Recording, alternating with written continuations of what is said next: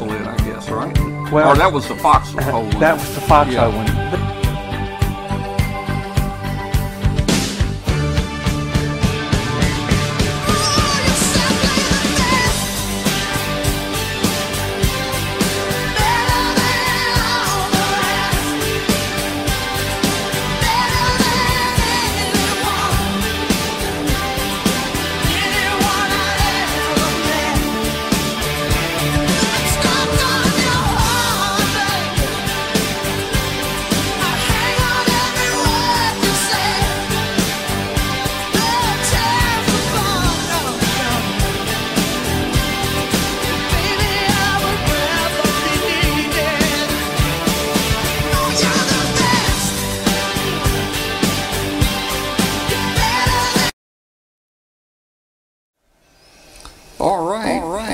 Welcome everybody to the Amateur Radio Roundtable. The show is about ham radio. It comes on every Tuesday night on YouTube/W5KUB. So I want to welcome everybody out there tonight, especially if you're on shortwave. If you're listening out there on International Shortwave Station WBCQ on 7490 kilohertz. We would like. Now the echo's gone. We would like for you to send us an email and let us know where you are and how you're hearing the station out there tonight. So we're transmitting about 50,000 watts from a shortwave station up on the borderline between Maine and Canada. So let us know if you hear us. You can also join the show live on Tuesday nights if you have internet. Just go to W5KUB on YouTube and you can join us there. We didn't have the net tonight. I've got so many things going, I couldn't call the net tonight. I have been looking for volunteers for about a year to see if anybody wants to help out and join the show and be a part of it and maybe call some nets. I'd love for somebody to maybe call the 40-meter net. I'd love to open up a net on other bands if we can, and especially a DMR. I'd like to start a DMR net because we have our own talk group. Let's see. I need to ask, let's see, lost audio Tom. Glenn, you didn't lose my audio. It's still there. Are you guys still hearing me okay? I hear you. Okay, great. Hey, Alan. Okay. Hey. All right. So, I know what I was saying. Okay, I need everybody out there to hit the subscribe button. It helps us out a whole lot with our channel. So if you're watching tonight, please hit the subscribe button there on YouTube. It really helps our ranking. There, we'd love for you to do that. Hit the like button if you like the show. That also helps. And if you'd like to just hit that notification button, it'll tell you anytime we're on live. So that's a cool feature too. So please do that for us. Do we have anybody live? Live. Everybody's live. Do we have any first-timers tonight? Looking for first-timers tonight. If you're in the chat room or watching tonight, let us know if this is your first time. I'd like to say hello to you. And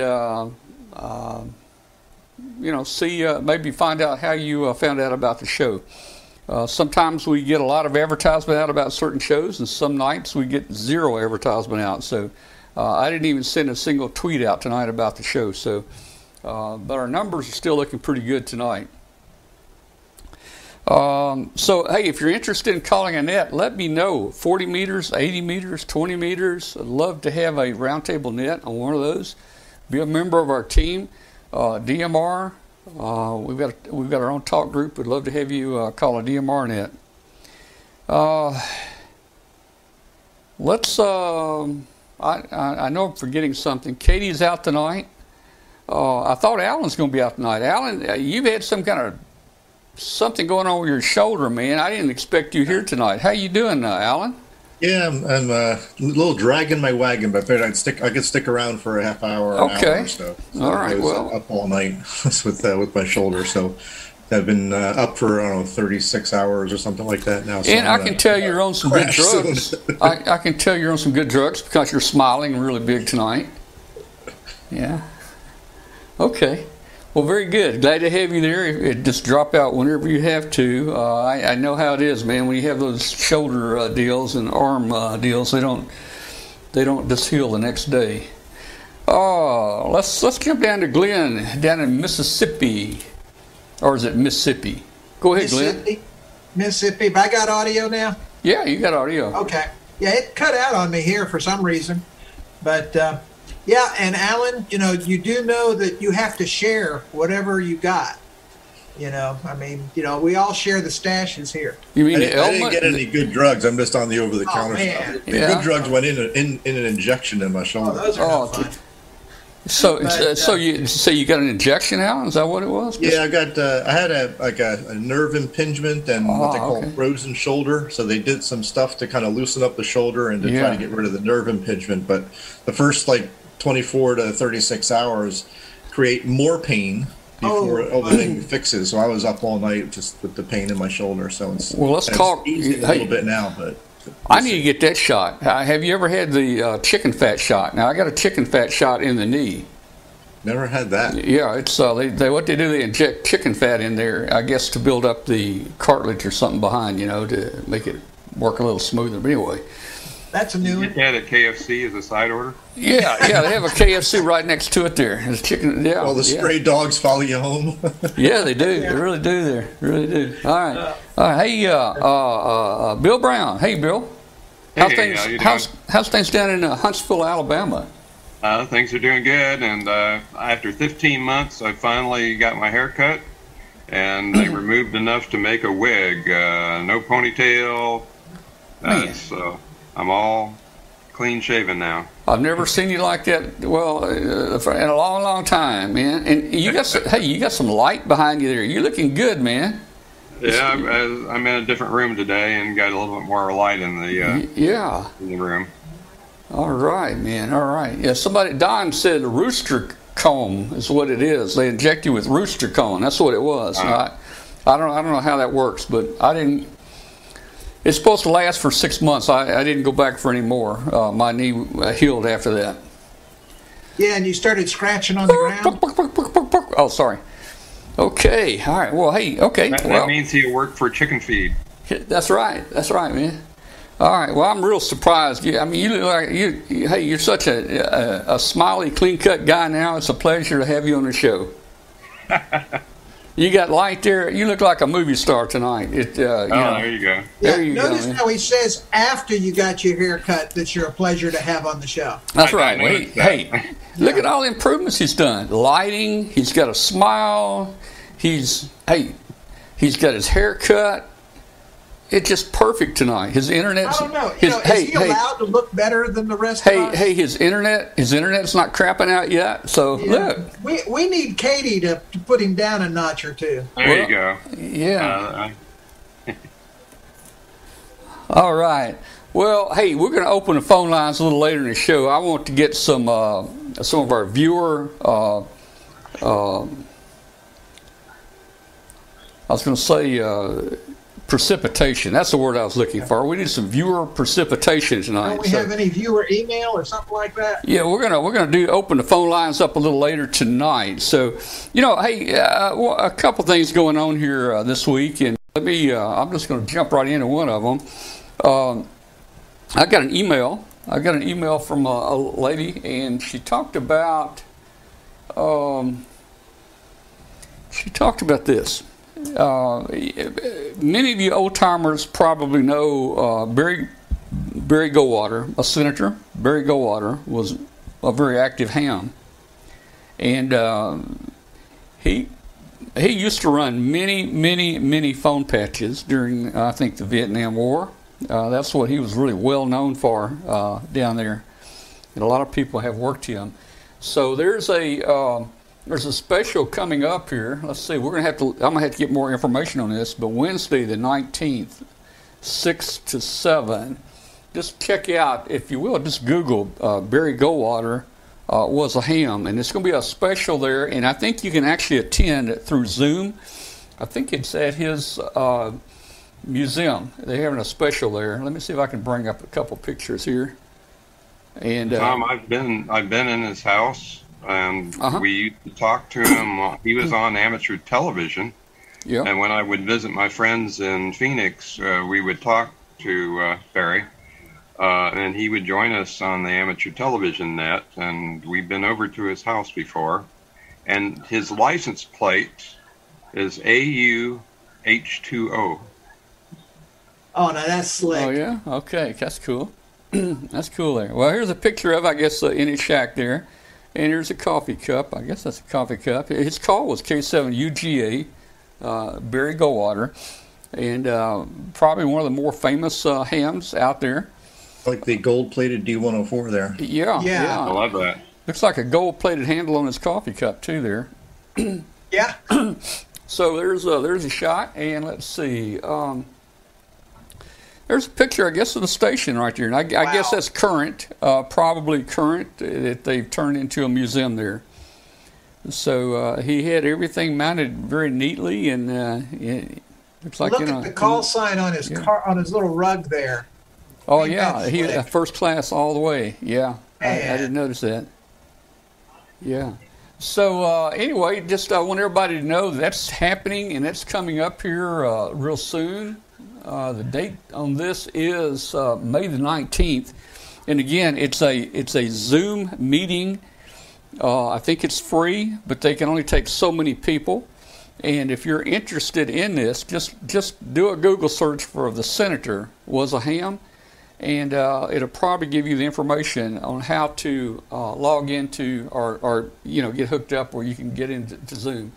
This is the Arizona Historical Society that's doing this, and I think it would be a really nice ham event to attend there. Somewhere I've got a videotape of him checking into our ATV nets, and he was a super person, and we just had a great time talking to him whenever I was visiting my friends in Arizona.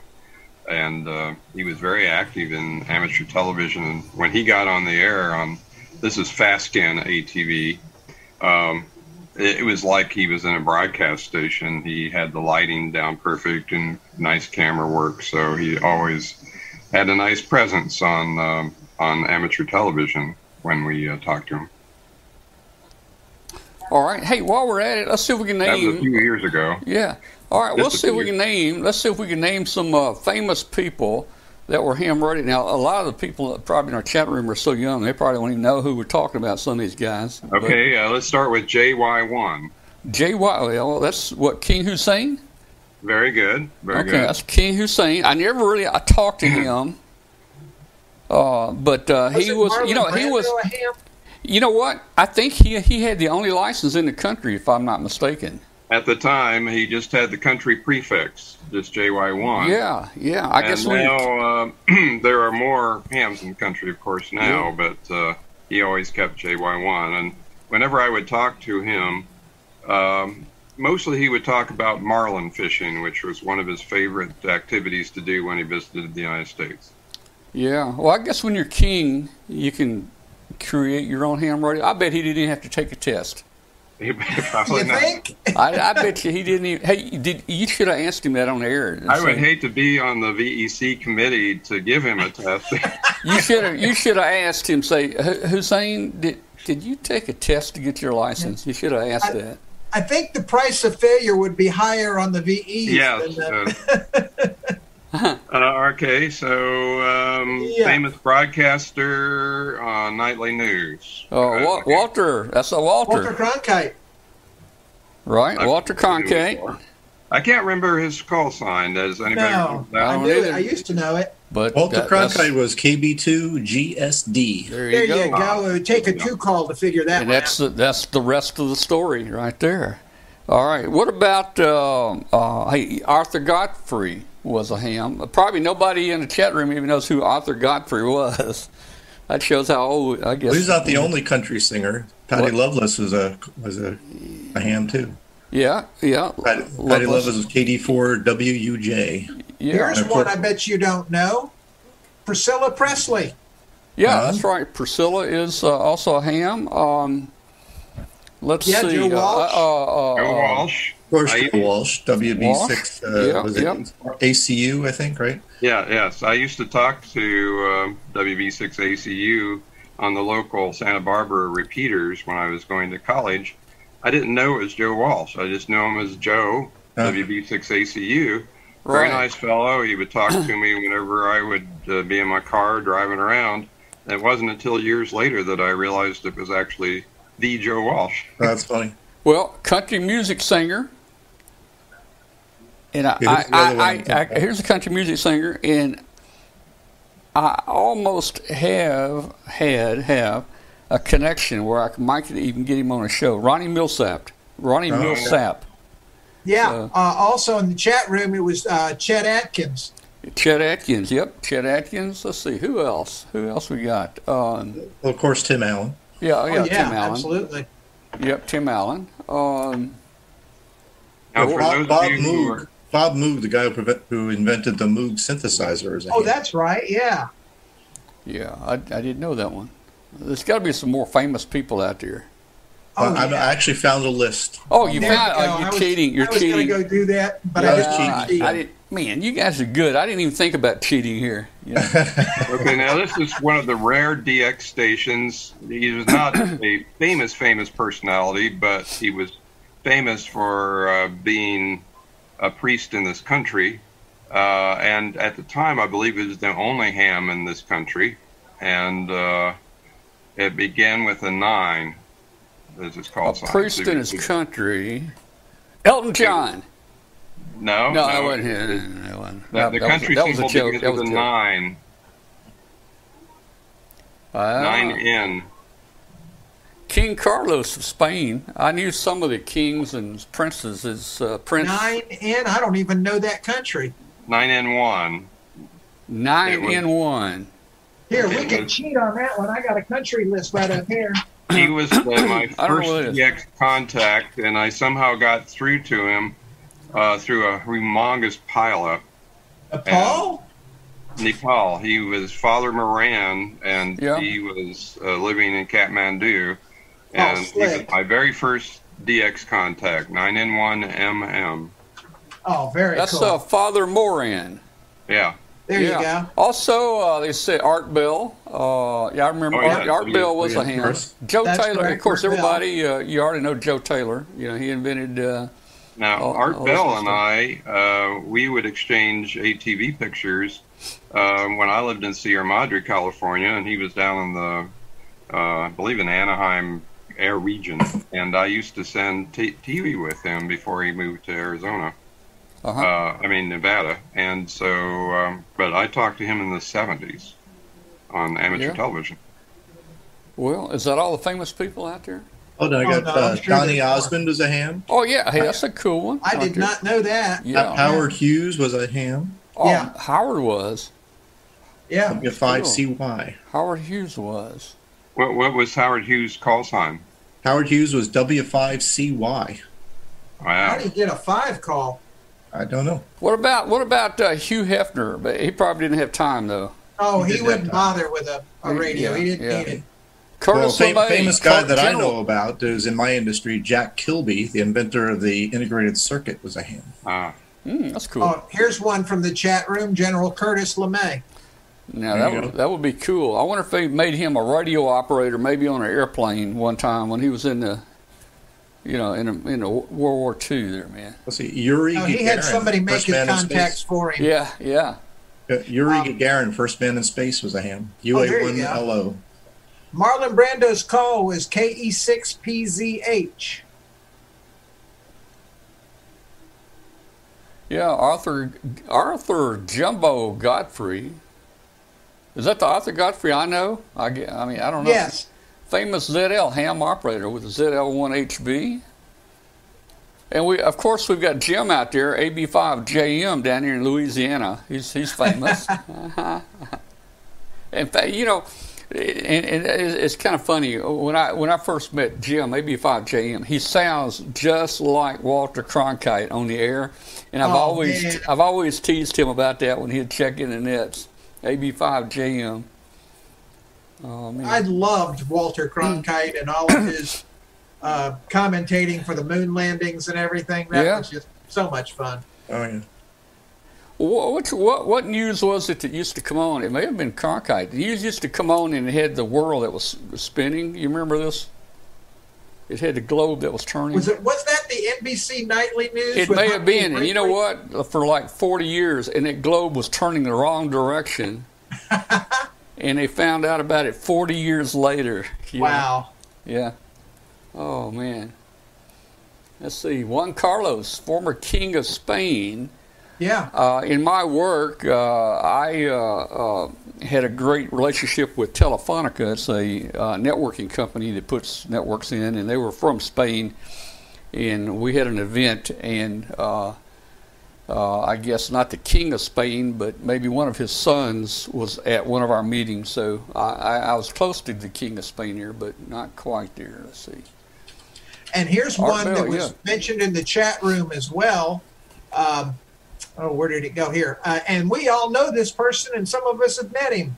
And that's, isn't he a Nobel Prize winner? Joe Taylor, K1JT? Yeah. Oh, yeah. Well, he's a member of a radio club that's just south of me, the Sarnoff Radio Club. So I actually was at a microwave convention just outside of Philadelphia 2 years ago, giving a talk on the on Smith charts, and Joe Taylor was going to be speaking like two people after me, so he was in the audience. It was a little bit intimidating. Oh gosh, yeah. Having a talk or giving a talk in front of a Nobel laureate. Oh wow. Here's another cool one from the chat room. Yeah. Burl Ives, yeah, K86HVA. That's Burl's a cool guy there. Yeah, Dick Rutan. Yep. Yeah. Oh, and here's Walter Cronkite's call, KB2GSD. I think you said that, Alan. Yeah. Yep. Now, I don't know if you recall. Hugh Downs. Yep. Oh, yeah. I don't know if you recall Roy Neal. He was the science reporter, and he was on nightly news reporting on space missions. And anybody, if you remember Roy Neal, he was K6DUE. I don't remember him. Now, Bruce just mentioned Owen Garriott. Of course, we know Owen Garriott and his father. Owen Garriott and his son Richard were both hams, and we had them on a show here years ago. And Owen was kind of a interesting guy. I was talking to Owen, and I asked him, just as a joke, I asked him about the machine that converts the urine back to water you drink. And I said, Owen, how do you know when the machine's not working right? I said, does it taste bad? And oh man, I shouldn't have asked that question, because he went into like a 20-minute explanation of probably 20 tests that's done on that, man. Yeah, but we know the master plumber for the space station. That's right. That's right. You know. Yeah. Doug Wheelock. Anybody say Chet Atkins? I don't know if I remember something. Chet Atkins was in there earlier. Yeah. Let's see. Yeah, I met Owen Garriott many times at different conferences and get-togethers, and he's a really nice fellow. Yeah, here's a picture. He lived in Huntsville. There's a picture there of Owen and Richard right there. Oh, very good. Very good. Yeah. Very good. Yeah. Okay. All right. Well, hey, that was fun. We need to do that again sometime. Yeah, that was cool. Let's see if we can name somebody that's not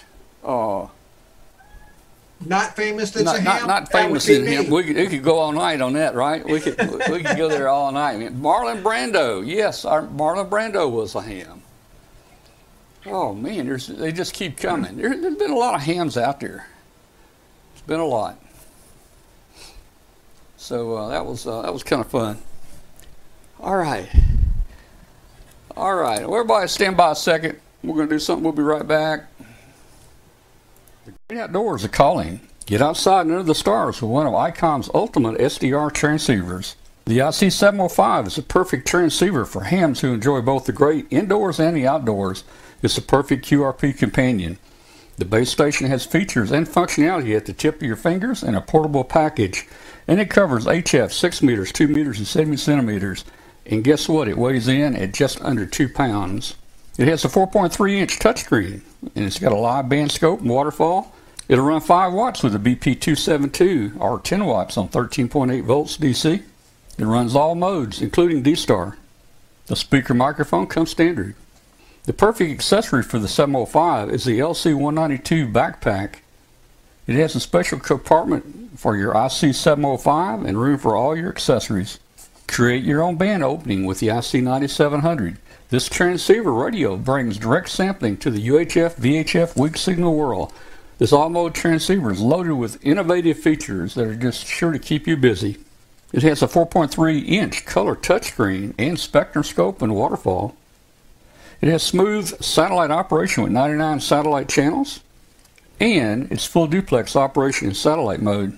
Heard it, worked it, and logged it with ICOM 7300. It's a high-performance, innovative HF transceiver with a compact design that will far exceed your expectations. This innovative HF transistor digitizes the RF before various receiver stages to reduce the generated inherent noise in different IF stages. The IC7300 is the radio that changed the way of entry-level HF. Visit www.icomamerica/amateur for more information on ICOM radios. LDG Electronics provides state-of-the-art antenna tuners for every amateur need. From QRP to QRO, fixed stations, portable and remote, an LDG tuner will match your radio to your antenna using our lightning-fast, proprietary tuning algorithms. LDG is a family-owned and operated company dedicated to bringing innovative, quality products to the amateur market. All LDG products carry a full 2-year warranty that is fully transferable. Support is only a phone call or email away. We're always here to help you. Visit us on the web at ldgelectronics.com. All right, and we're back. And we've had a lot of fun tonight naming famous people. And yeah, good thing the mics aren't hot on the break. We had way too much fun. Yeah, I didn't have the mic on then, I don't think. 9K2 CS Prince Yusuf Al-Saba. Yusuf Al-Saba, yeah. Yeah. Porky Pig. Yeah, that's your son doing that one. But he might have been. He may have been a ham, in some episode of Porky Pig. I told you about the hidden Morse code messages and several Porky Pig messages on previous shows. Oh, yeah. All right. Well, hey, guys, I got a little video I want to show you just real quick and just give you an update on where we are with launching W5KEB27. You might wonder why we're waiting so long. Well, it's raining every day. Well, there's things kind of getting in the way, and we're really wanting to go for our best shot. And there's a lot of testing and stuff going on in the background. And when it's proven it's not going to work, we're not doing it. So we go for we look for a solution. So the material we've got to build these balloons, and we want to go high. I mean, anybody nowadays can fly 44,000 feet. We pretty much got bored because when we'd buy an SBS and put it up there, that's where we'd fly. We made it around the world. So right now our focus is on trying to take it up a notch. 44,000 is kind of the glass ceiling. We want to fly around the world at 55,000. And then once we do that, we want to do 65 and 70,000. So we're working with some people, and we are looking at some various materials. And there's a lot of science going into it as far as the pressure you have to maintain, the pressure you have to be able to endure up there. If you don't endure the pressure, the balloon is going to pop and it's going to come down. So here's kind of a test we did in the garage this past week. This was using, this size balloon was the one we were going to launch. It's 18 feet long, and it lifts quite a heavy load. And it should have flown at about, and if it would not pop, the spreadsheet says it would fly about 55,000.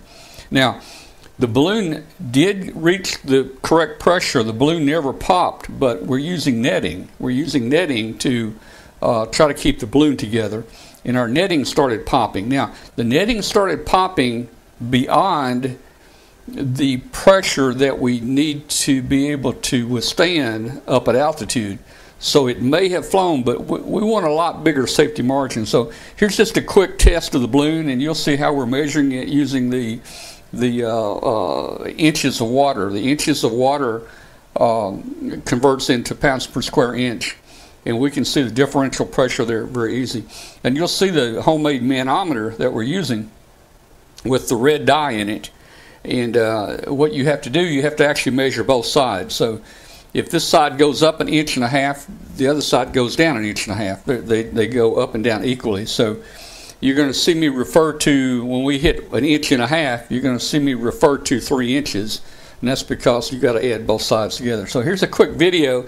This is the balloon we were hoping to launch. And again, we're getting very close to launching this.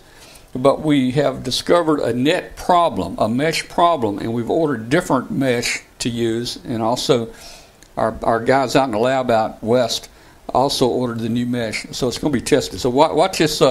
Watch this. You'll hear some popping, but it's not the balloon popping. So here we go. And you guys on the remote probably aren't going to hear it. Okay, so the pop noise we heard was not the balloon material breaking, but it was one of our tie spots. You can see we need to put some string across here. Our net did not get tied very good there.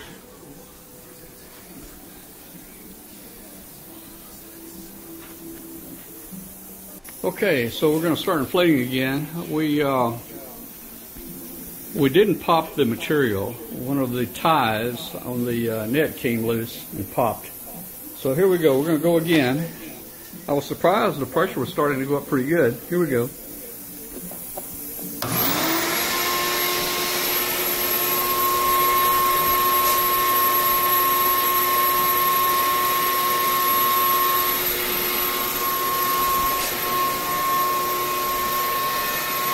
That is just so cool.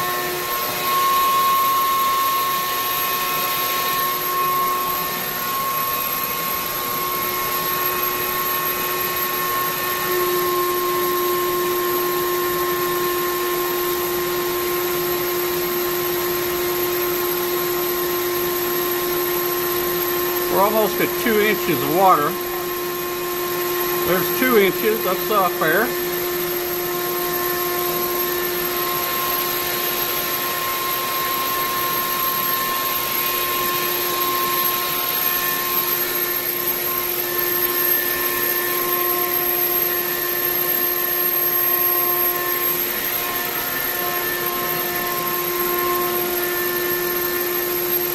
Okay, there's 1.5 inches. That means that's 3 inches. We have to multiply times 2. We're coming up on 4. We need 4 inches. So we're over 3 inches now. The pressure at altitude. We need 4 inches. 4 inches will give you plenty of extra space. If it hits the 2, it should fly at. Oh, that's right. We have to double that number. We're getting real right close, at 4. Close to 2. We're getting close to 4. So far, it's holding together.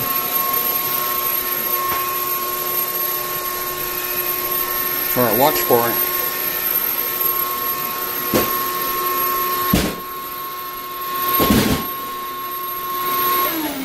All right, what? The net popped. Okay. Okay. Hey. Okay. We were at 4 inches. We're at 4 inches of water. Okay.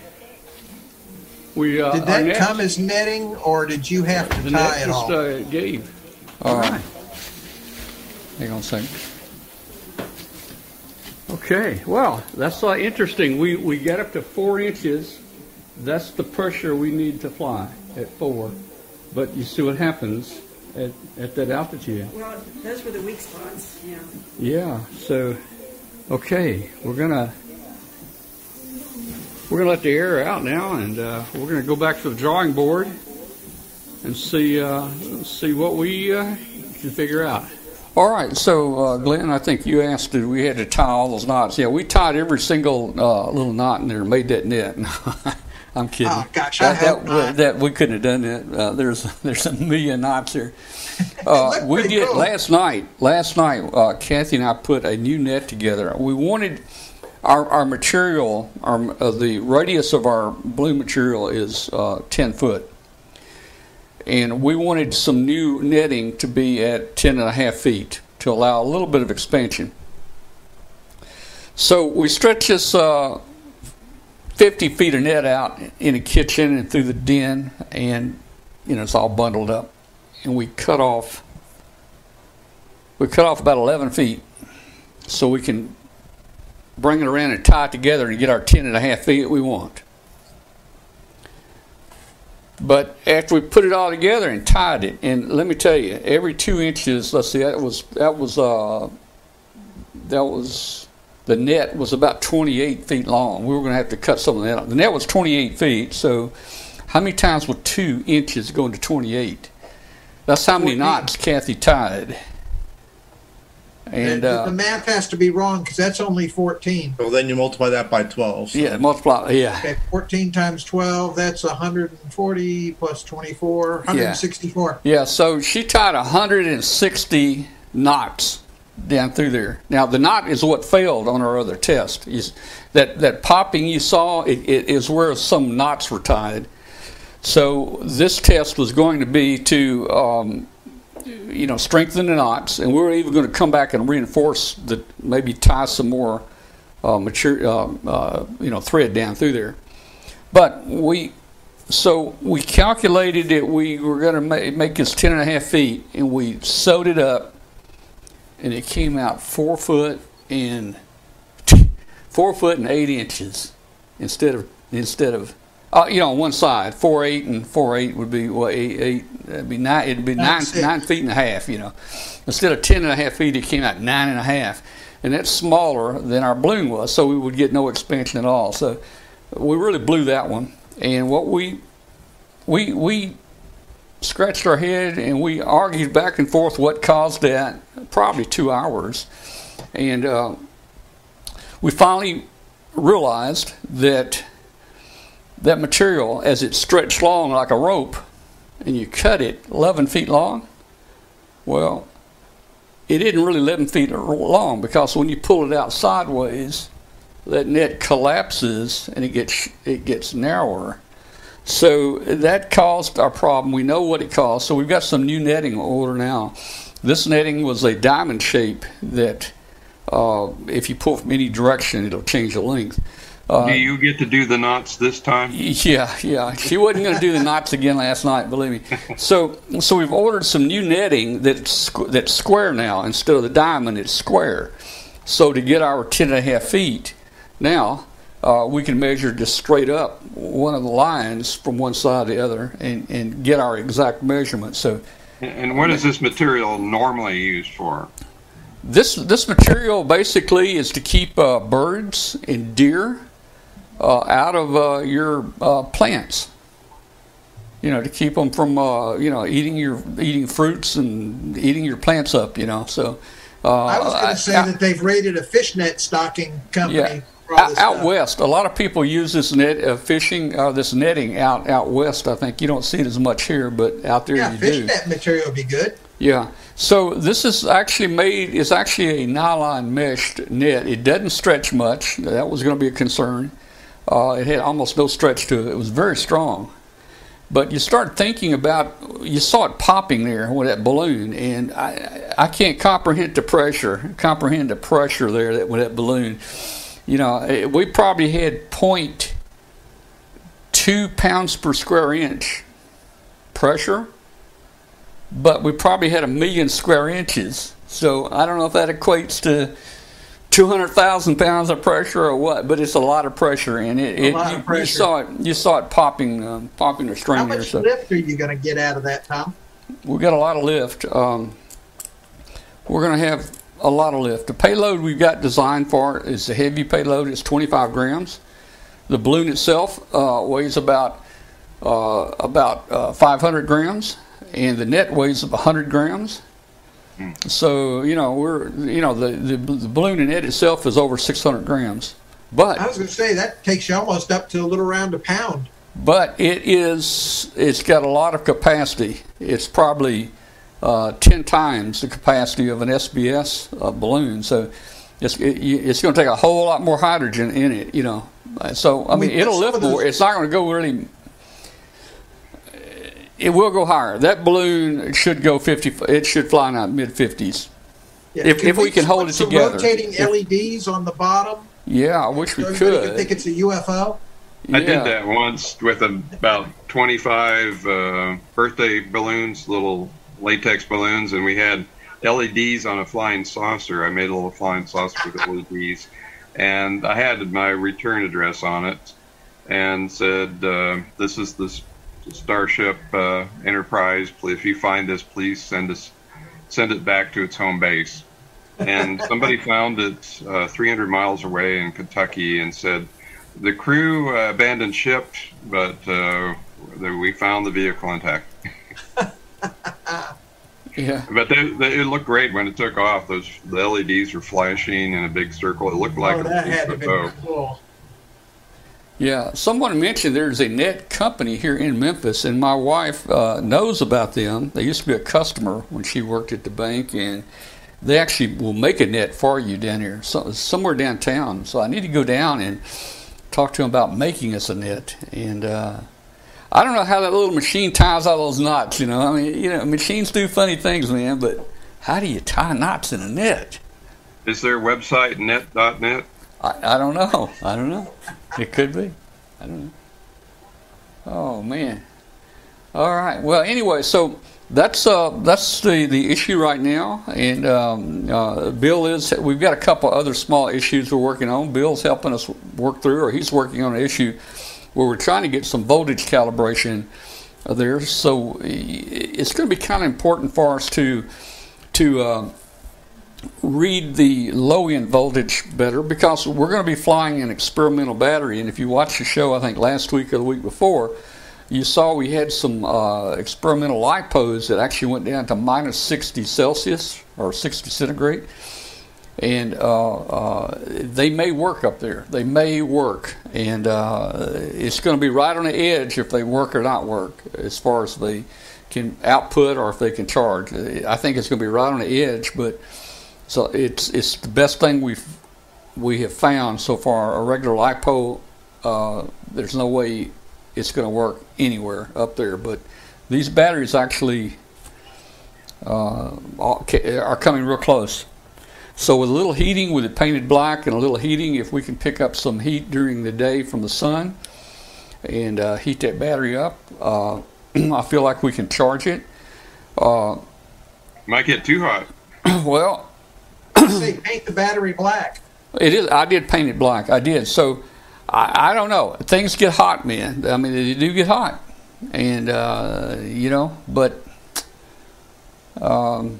you'd think it. I think it'd be all right. You'd think at a minus 60 degrees, if it got hot, it would just kind of neutralize out and be zero, right? I mean, right. Yeah. But here on the ground, the sun actually did heat it up. I think I saw and I measured a temperature differential of about 45 degrees between the regular air and the battery. Where you get in trouble is if you floated in the stratosphere a little higher than where you're at, where the atmosphere is really thin, and then your issue would be dissipating heat. Yeah. So this flight has kind of a new mission. We don't want to fly 44,000 feet. We know we can do it. There's a lot of balloons right now flying around at 44,000 feet. They're on their fourth, fifth, sixth time around the world. We just had a Seton Hall prep school launched one. The Skytracker APRS. They launched two of them, but one of them in January, end of January. One of them has been around the world 8 times, and it's been up for over 100 days. It's currently flying across Spain, I believe, Spain or France. So, and then we've got 2 of the Equinox balloons from March 20th flying. One's been up for almost 50 days, and that's a Whisper balloon, and it's over France right now.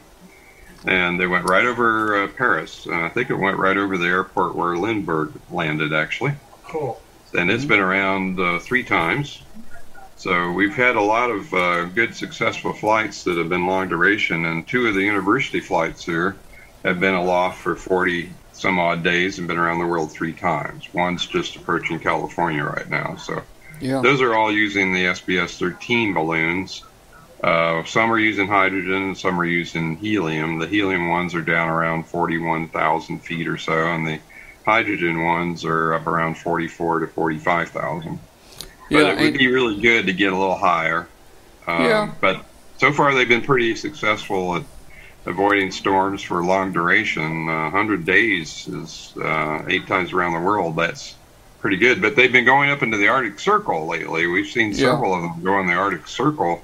The ones from KM4ZIA-3 just skirted along the dew line in northern Canada. I'm wondering if they had any pings off that radar. And then they went right across Greenland. So, and this time of year, the sun's high enough up there that you can get some super high latitude reports this time of year, because it's daylight all the time on the North Pole. So they're both flying above the Arctic Circle for several days and getting reports every day for fairly long times.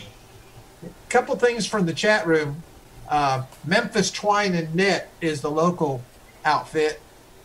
And Don Egidio asks about using aerogel to insulate the battery, and I'm not familiar with that. Well, and I answered it. If I insulate the battery, I can't heat it with the sun. So, it's a catch-22 thing. I mean, do you want to heat it? Except that aerogel is clear. So it act like a greenhouse effect. Oh, really? Well, painted the battery black and put it in aerogel. It would get nice and hot. And I'm thinking about putting the battery inside the balloon itself. You would get about 10-degree increase. Yeah. Yeah, a little bit of insulation. Yeah, well, okay. Well, that's something to look at. We're going to see what happens. So, our goal is to do something that other people aren't doing. We want to go around the world at 55,000. There was an attempt here this year. Somebody in a balloon building, I think they launched one, and it went from the west coast to the east coast and went down. But it was flying at about 55. But we want to. That was a spherical balloon. Yeah, we want to go 55, and we want to go around the world. So that's it, and we want to also test its battery out. So that's the two things we're doing right now. Someone asked how we track it. We've talked about this a lot of times. I also have a video on our YouTube channel that talks about this and how to track it. We're using Bill helped set us up with his tracking method, which it basically uses Whisper, and it sends a couple extra Whisper transmissions and sends extra data. And then we have a Python script on the ground that takes that data and converts it, and then we send it up to APRS so we can get a lot more detailed information. It shows up on the tracking maps as an APRS object, even though it was a Whisper transmission. And by sending two transmissions, you can embed basically your solar panel voltage, temperature, GPS status, and your altitude within 60-meter increments. Plus, you can get a 6-digit grid square, which is about a 3-by-5 mile box, which is far better than a 4-digit grid square, which is like 69 miles by 113 miles. So that's it gives you much finer resolution by doing that. And so we had that one flight you were mentioning that was at 55,000 feet. It was a test of a perfectly spherical balloon using, plastic material. And it came down in the Atlantic Ocean, and we actually had reports on it right down until it hit the water. You could actually see the last transmission end abruptly as it hit the water. So, and that was in the middle of the Atlantic. We were getting data back via 20-meter Whisper. So that's the advantage of using the HF bands. When these are only 20 milliwatt transmissions on HF, but thanks to with the Whisper mode, you can get 30 dB below the noise level reception, so you can get coverage around the world. So, and then we had two projects that are very interesting, KQ6RS-2, and a school, Mount Carmel High School in San Diego area, W6 Sierra United Nancy-12. They're both using Whisper boards, my SkyTracker boards, without the solar panels without the super caps or anything, just the blank board, and it's in a PVC pipe that has a CB whip on it and a matching network, and I believe 26 D-cell batteries. And they took it out on a Scripps Institute boat, a research boat, 300 miles out in the Pacific Ocean, and tossed them overboard. And they are reporting now their position day and night, and they're supposed to operate for over 6 months. And one of them's traveled 400 miles already after being out there for 3 months, and the one was just deployed. So, and as I mentioned to you earlier, Tom, they're using the same channel as you are on telemetry for Whisper, so we had some interference. So I had to, my program accounts for that on the Python, and just search for the correct one that matches your transmission. Well, that was great. I was a little concerned that this buoy might float out there for 3 years, and well, it'll be out there at least 6 months probably, unless the hurricane gets it. Yeah. But if you look on aprs.fi and search for Kilowatt Quebec 6 Radio Sierra-2 or W6SUN-12, you'll see the buoy projects. Mm-hmm. And that's it's very slow, though. They're only moving around along at a knot or two. Yeah. You want to describe a little about the buoy, how long it is, PVC pipe, and the antenna they have on it? It's a long PVC pipe. They've got like 30 pounds of D-cell batteries in the bottom, which helps ballast it so that the antenna whip is always sticking up, and they've got legs on either side of it as floats to keep it afloat and keep it upright. So, but there's so much weight in the batteries, and they're just standard Duracell Duracell alkaline batteries. Because the sea temperature, it's not going to be an issue with cold. Mm-hmm. So, and they're working great. I think in the one that's been out there for several days, it's only dropped 1/10 of a volt or 0.2 of a volt so far. Yeah. Hey, Alan, I saw your note there. You're fixing to check out. Anything special going on, Alan? You wanted to mention? No, I think I'm just kind of wiped out, so not much to contribute tonight. So I'm going to get some rest and try and hit it hard again tomorrow. All right, man. Well, take care of your shoulder there, and if that stuff don't work out, try the Rooster Cone. Okay. Yeah. There you go. I don't know if they've got that north of the Mason-Dixon line. Well, we can send some up to you. Remedy. We can send some up. All right. All right, man. Thanks. Take care, Alan. Bye, Alan. Hey, Tom, let me jump in here for a little minute. I had a little communication with ARRL earlier this week. One, they tried to get me to write a new book. Yeah. They want a book on the Raspberry Pi Pico, which is a little itty-bitty board, not much bigger than the Arduino Nano. And I'm actually thinking about that one. But the new book is still currently in peer review up there, making sure they got all of my typos out of it and everything. Mm-hmm. They're working on the cover, but because of the COVID lockdowns and everything, it's been slow. But they're working on it, and it should be out soon. I would say, by my guess, probably in about a month, the new Arduino book will be out. All right, well, great. Well, we're looking forward to it. There's also rumors that they're going to put the original first book back into print too, but I haven't verified that yet. Well, they need to, because there's a lot of people that didn't get it that would like to have it, and either they need to put it back out there or let you sell it. Amazon's selling it for like $200 a copy. Is that right? Amazon and eBay both. Yeah, somebody's getting rich, and it ain't me. Oh man, why don't you put some out there? Hey, why don't you put some out there for $150 each? Maybe you can get the market on it. I probably have 3 or 4 of them here. Oh. Yeah, if I need some extra money. Yeah. I buy some new toys. All right. Okay, so we got that. Basically, that's the update on the balloon on Dash 27. We just got a few issues to work out. We're working on the voltage calibration issue right now. And the netting is crucial here. We've got new net coming in, and I think Thursday the new net's coming in with the squares instead of the diamonds. and that will allow us to get the net, correct size net around this balloon. And I understand the new net may even be a little stronger. How's that stuff going to hold up at temperature and altitude? It will, and it's UV resistant and all that kind of stuff, you know. So it's probably a good material to use. So, you know, we're not in any hurry. I mean, I was in a hurry. I really used to like to get a balloon off, you know, a week after the other one came down. We've kept balloons in the air for like a year and a half, but we're kind of grounded right now until we work these issues out. You know, it's kind of like,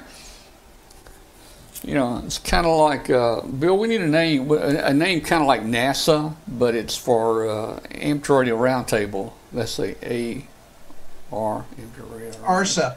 ARSA. ARRT. That's equivalent NASA, but we do balloons, and we don't want to send a balloon up if it's going to be, you know, a failed mission. We want to make sure, you know, the O-rings can handle the temperature and all those kind of things, you know. And plus, it's just too hard to train new amps. That's right. It is. All right. I'm going to do this. Did you get the ants back from your trip to South Carolina? Well, they were able to get off on a limb and climb down. I had to sneeze. Gee. He's allergic to ham radio. Oh man. Or the ants. Yeah, I think the ants made it. I think we rescued them again. You know, they've been in some pretty tight spots, man. You know, the ants. They have been in some tough deals. I mean, here they are right here. You know what? Bermuda Triangle. I don't know where all they are. Here they are here. They were rescued in Tibet, you know, by the Tibetan monks in western China. We didn't know how we were going to get them out of China. There they are. So that's the Bermuda Triangle. I don't know. I don't have all the pictures here, but they've been rescued a lot of places, man. Let's see, where is this? Norwegian Sea. They went down in the Norwegian Sea. That was 18. That was one of our best flights there. That was 3.5 times around the Earth, and it finally went down in the Norwegian Sea right off the coast of Norway. It was doing real good until it started doing loops. It was up doing around good. the North And Pole. you know what? That picture, that's a good picture taken with photo lens of the rescue plane that went by, and you can tell by looking. That water is cold right there. Oh yeah. The water is cold. All right. I like the ice cube. That was no ice cubes. People would get that wrong. Those are not ice cubes. Those are sugar. No, they're sugar cubes. Oh yeah, those are sugar cubes that they were able to recover. I already lost them again, but that was sugar cubes right there. And of course, everybody remembers the very first launch. Bill launched this for us. This was the simple. This is what got us started. This was the simple 36-inch party balloon. And nothing fancy on it. It made it all the way around to Japan, and then we hit a storm in Japan, and we watched it come down in Japan. And that was kind of sad. That was our first one. We really took it seriously there. Bill, I haven't heard from these guys. You need to contact your friends over there. I will. I think a lot of their activities are still locked down due to COVID. They're starting to open things up a little bit. Yeah, that's the wrong number on there. 18 went down in the Norwegian Sea. That may have been 19 there. But that's the Polish Ham Club that went out and rescued Huey and Dewey there and got the tracker out of the tree. So, and then you know, we had one go down in the Philippine Sea right there. I mean, we lost a crew there.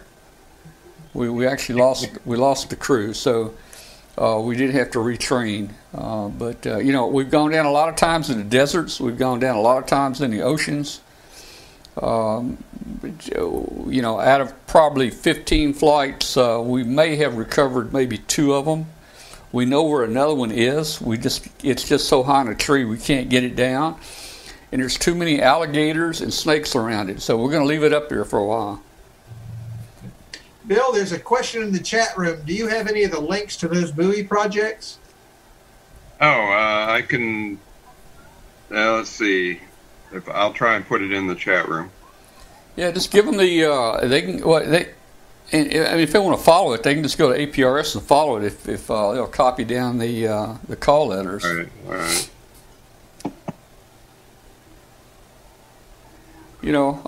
Let's see, and then of course, I think we did show that in a show. Yeah.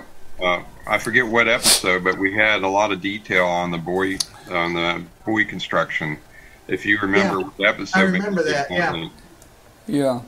And of course, somebody mentioned the mother of all balloons. There's a picture. That's not a very good picture. That's one of the mother of all balloons, right there. I forget what episode, but we had it. And that was a picture of the mother of all balloons. You can see the size of it there. It just kept growing. It kept growing, and it just kept growing. It's almost to the ceiling of my garage right Woody there. Allen made a movie about something That's like that. where, that's where we need the net, see, because we if it keeps expanding, it'll eventually get thin and it'll tear. But that's why we need the net. And let's see, I got a picture here of Kathy working on a net, I think. Here we go. There we are on a kitchen table, and there were several hundred. And I tell you, this net is not easy to put together. That is some serious hard work there. This net is not easy to put together. Believe me, it is. It tangles. It'll catch anything, man. I can't even walk around with buttons on my shirt. It'll catch on it. And there she is trimming it to do it, to tie it together.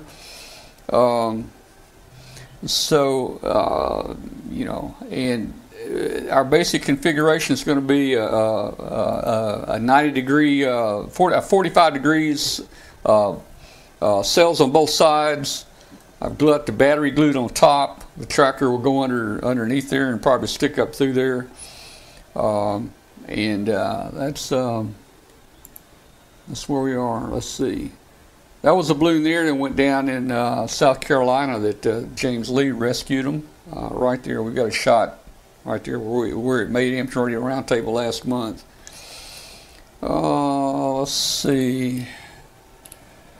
Okay, so that's the update on our balloon, and we'll have new net this week. Bill's working on the voltage part to see if we can't get good, accurate, or better measurements, and we'll try to get that net together. And we're dealing with real unknown things here. The net itself actually is going to make the balloon fly at altitude. Here's a picture of it in the lab. Let's see if I can find it right here. This is out in Oregon. This is my friends out there in the lab where they put a 28-foot one together just to test it, pressure test it. And if you'll look, the little bands have been added. And those bands are glass tape, and those bands were added, I think, every 10 inches, and that keeps the balloon from growing and exploding. It will bulge out between them. It'll look like a stack of donuts. When you stack a bunch of donuts up, that's how it looks. But it kept it from exploding, and so that balloon would actually handle the pressure at altitude. And we're just trying something a little easier and something that might distribute the pressure better, and that's the net, if we can get the net. But we're dealing with unknowns here. We know about where the balloon breaks by itself, so we're trying to keep that within a certain diameter, and so it's all experimental, but we want our best chance of it staying up when we put it. I don't like sending one up and it comes down overnight. I don't like that. And we've had some practice doing that.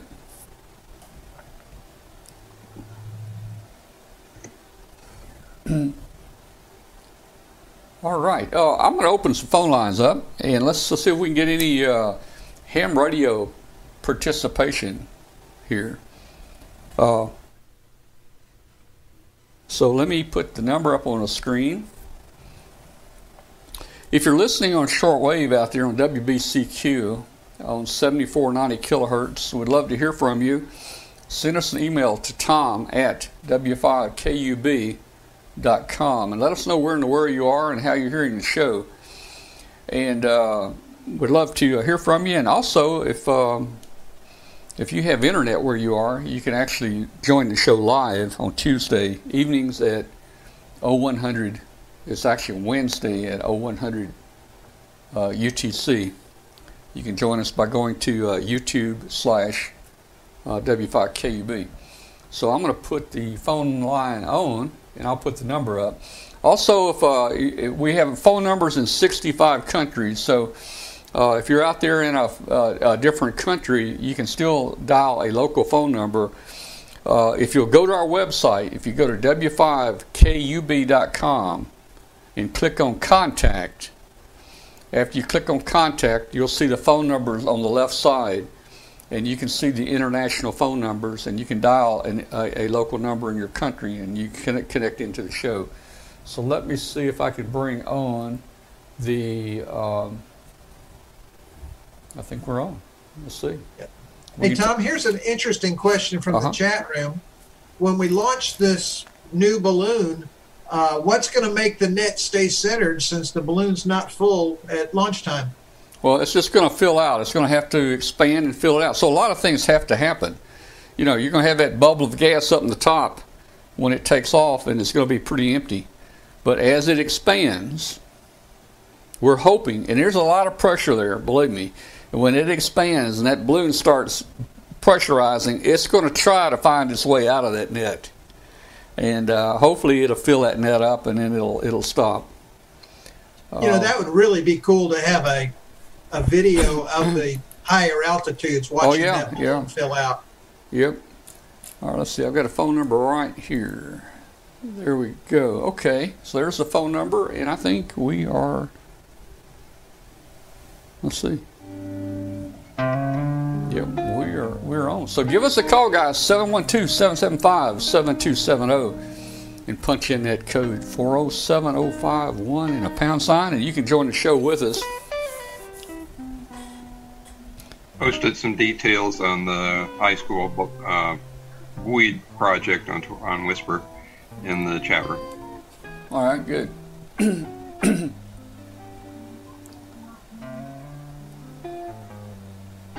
Yeah, there's not much we can do about it. I mean, I could probably tie each end of the balloon to each end of the net. That might help, and it actually is going to be. When we seal off the end of the balloon on each end, that net's going to actually be fastened there. So each end is going to be fastened, and then, of course, as it fills up, it's just going to expand, and hopefully it will fill that balloon up. Fill the net up. We've got somebody on the phone. Let's see who we've got. Who's on the phone? Hello. Hey, Tom. Phil, WZ1L. WZ1L. Bill, hey, how you doing, man? What's happening, Bill, up there in Massachusetts? Well, I wanted to let your viewers know that since we do not have Hamvention coming this month, they have a little thing going on Thursday, May 21st. They have Contest University. It starts at 9 a.m. and goes, I guess, till 4 or 5 in the afternoon. Believe it or not, they are going to be giving away radios to people that are signed in to the chat room. And on Friday and Saturday, the 22nd and 23rd, they are going to be holding forums, and they're also going to be giving away radios. I understand one of them is a 7610, and the other is a 7300. Well, both are nice radios. You can sign up on hamvention.org. Yep. Well, guess where I'm going to be on the 21st, and none of y'all need to sign in. Where's that? At the Hamvention. The Contest University. Oh, okay. I'll take either one of those radios or both. That's right. All right. We'll have to fight over who gets which one. I'm going to log in for the 7610. I want one of them. I got one. It's a nice radio. I couldn't ask for anything better, I don't think. Yep. And actually, Bill, I won't fight you for them because I just got a really nice bonus when I changed jobs here.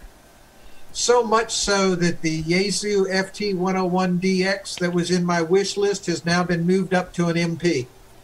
Ah. All right. Hey, we've got somebody else on. Hey, let's see who else we got on. Is that Dayton? We got Dayton on. That would be, is that Cliff? Yeah, that's me. How you guys doing tonight? Hey, doing good, Cliff. Hey, how you doing up there in Dayton, man? Oh, I'm doing pretty good and everything and stuff like that.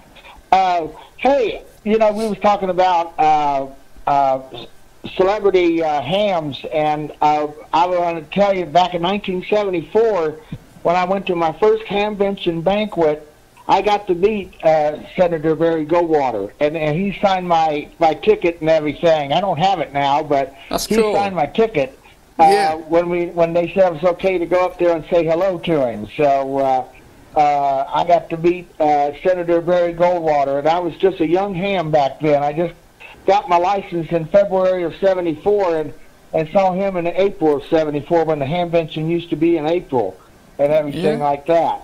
So I thought that was pretty neat. Well, yeah, that's cool, man. Yeah, and another thing too, Last Man Standing. The last episode is going to be on May the 20th. May the 20th is the last episode of Last Man Standing. All right. You're going to be sad to see that go.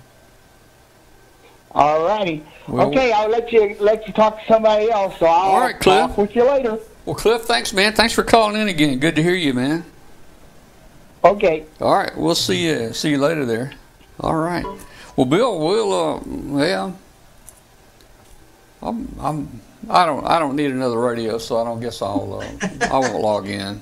You win enough as it is between you and Joe Eisenberg. I don't win that many, man. I don't win that many. In fact, that 991A I won. It's sat around here a year. I never really turned it on. I gave it to my son. I sent it to Chris down in Austin the other day. I just packed it up and sent it to him. That's my main radio now. I love it. Yeah. So I want to say hello to Dennis up in Two Rivers, Alaska. Our signal must be really strong up in Alaska. I was going to say, we can get a chat room here, and I can't get Alaska for worked all states. That's right. Every time I might work one, I end up moving and losing the credit. Yeah. All right. So, hey, man, Huntsville's coming up. I've been talking to Mark Brown a little about different things, and we're excited. I've been talking to Riley Hollingsworth, and I think I've got Riley interested in coming. Riley is wanting to come now, so he has not been before. Hopefully, Riley can come. And also, our friend astronaut Doug Wheelock has indicated that he is missing the ham community, and he wants to go with us to join us there at Huntsville this year. Now, we don't know that would be cool. We don't know if he can make it or not, but we hope so. And our booth is going to be a little offset from everybody. Let me show you the map here. We've got a map of Huntsville.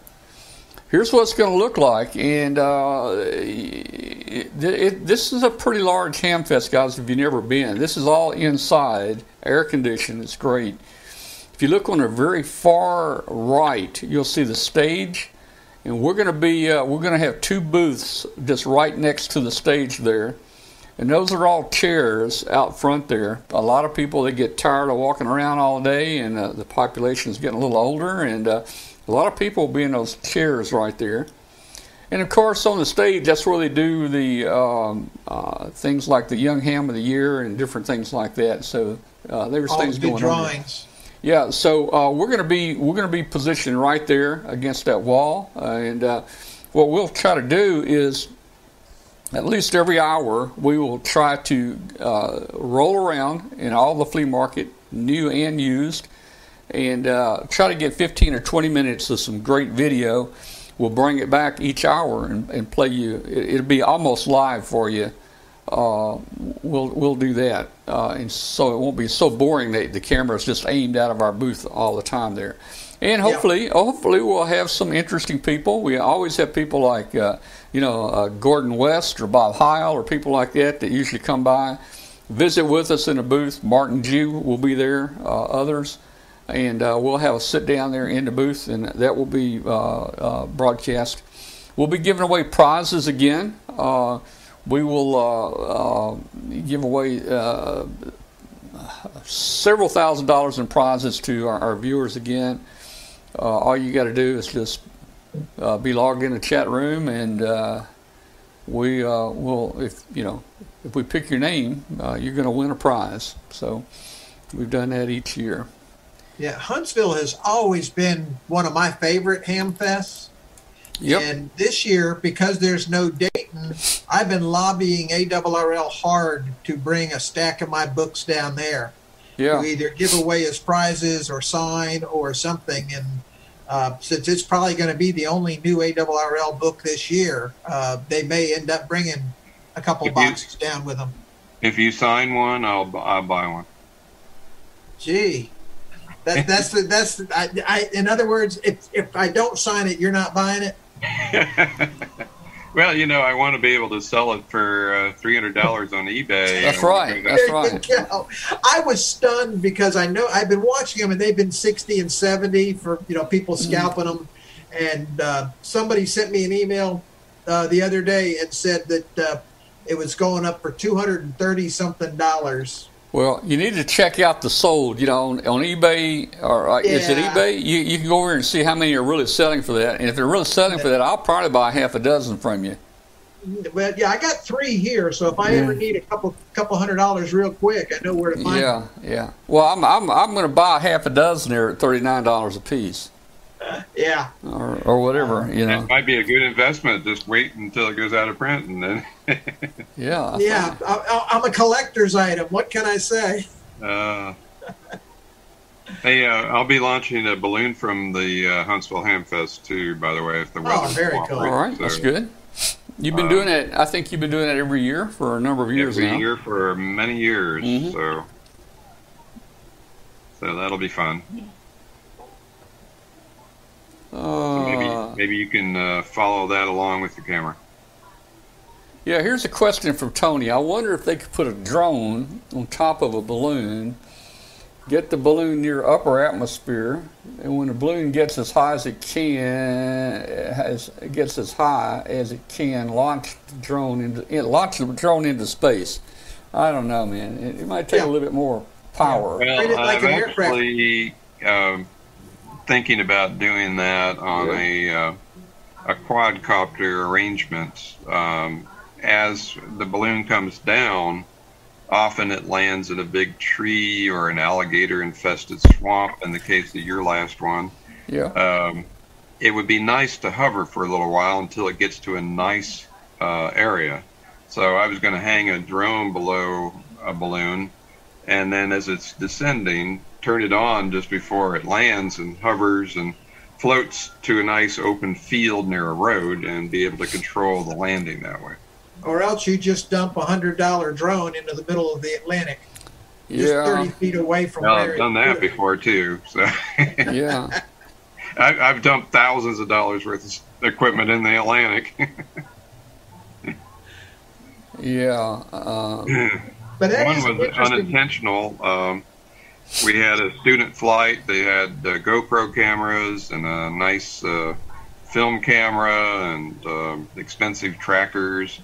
And I weighed out all the weights just perfectly. And I turned my back to give a description to the students what we were doing. And one of the students came by with one of his students and tied it to the end of the line, and I didn't see him do it.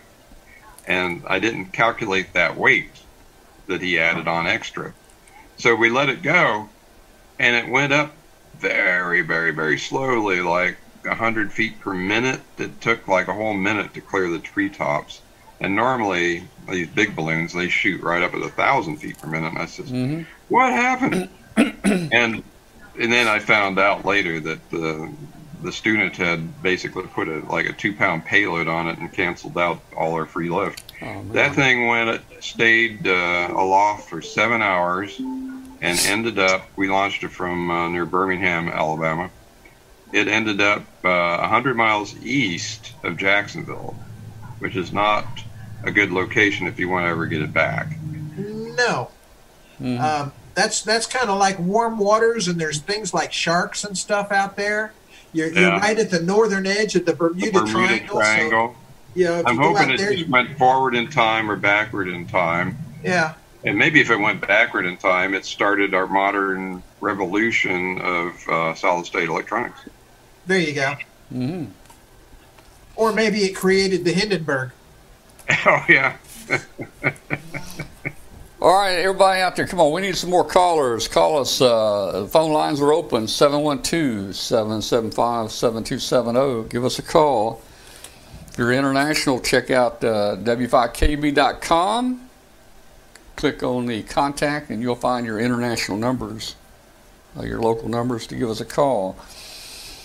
And, hey, if you're out there right now and you haven't hit that subscribe button yet, please hit the subscribe button. We really need you to. It helps us out a whole lot.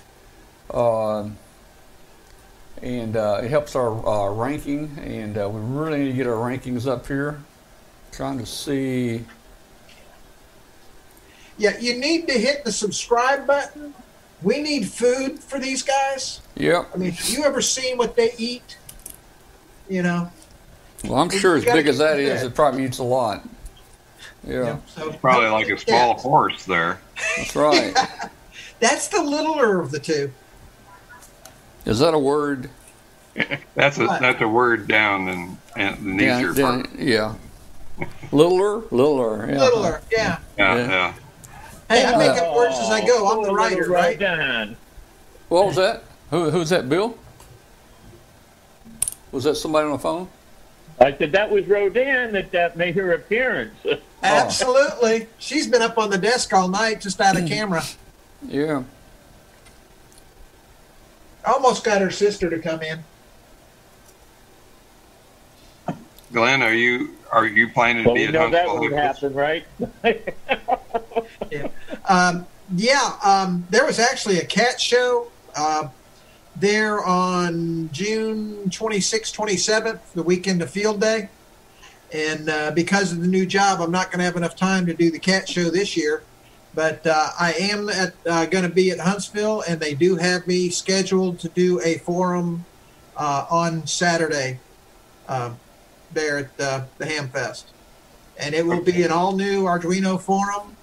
Going to completely create one from scratch, and I have a couple interesting projects in mind to actually demonstrate there this time. What hotel are you going to be at? You at the? I'm going to be at the Embassy Suites. Great, that's a good place to be. Yeah. Well, I hope your talk doesn't conflict with mine. So, what time is yours? I don't know the time yet. I think it's around noon on Saturday. Okay, I think I asked for a 10 or an 11 time, so we won't conflict.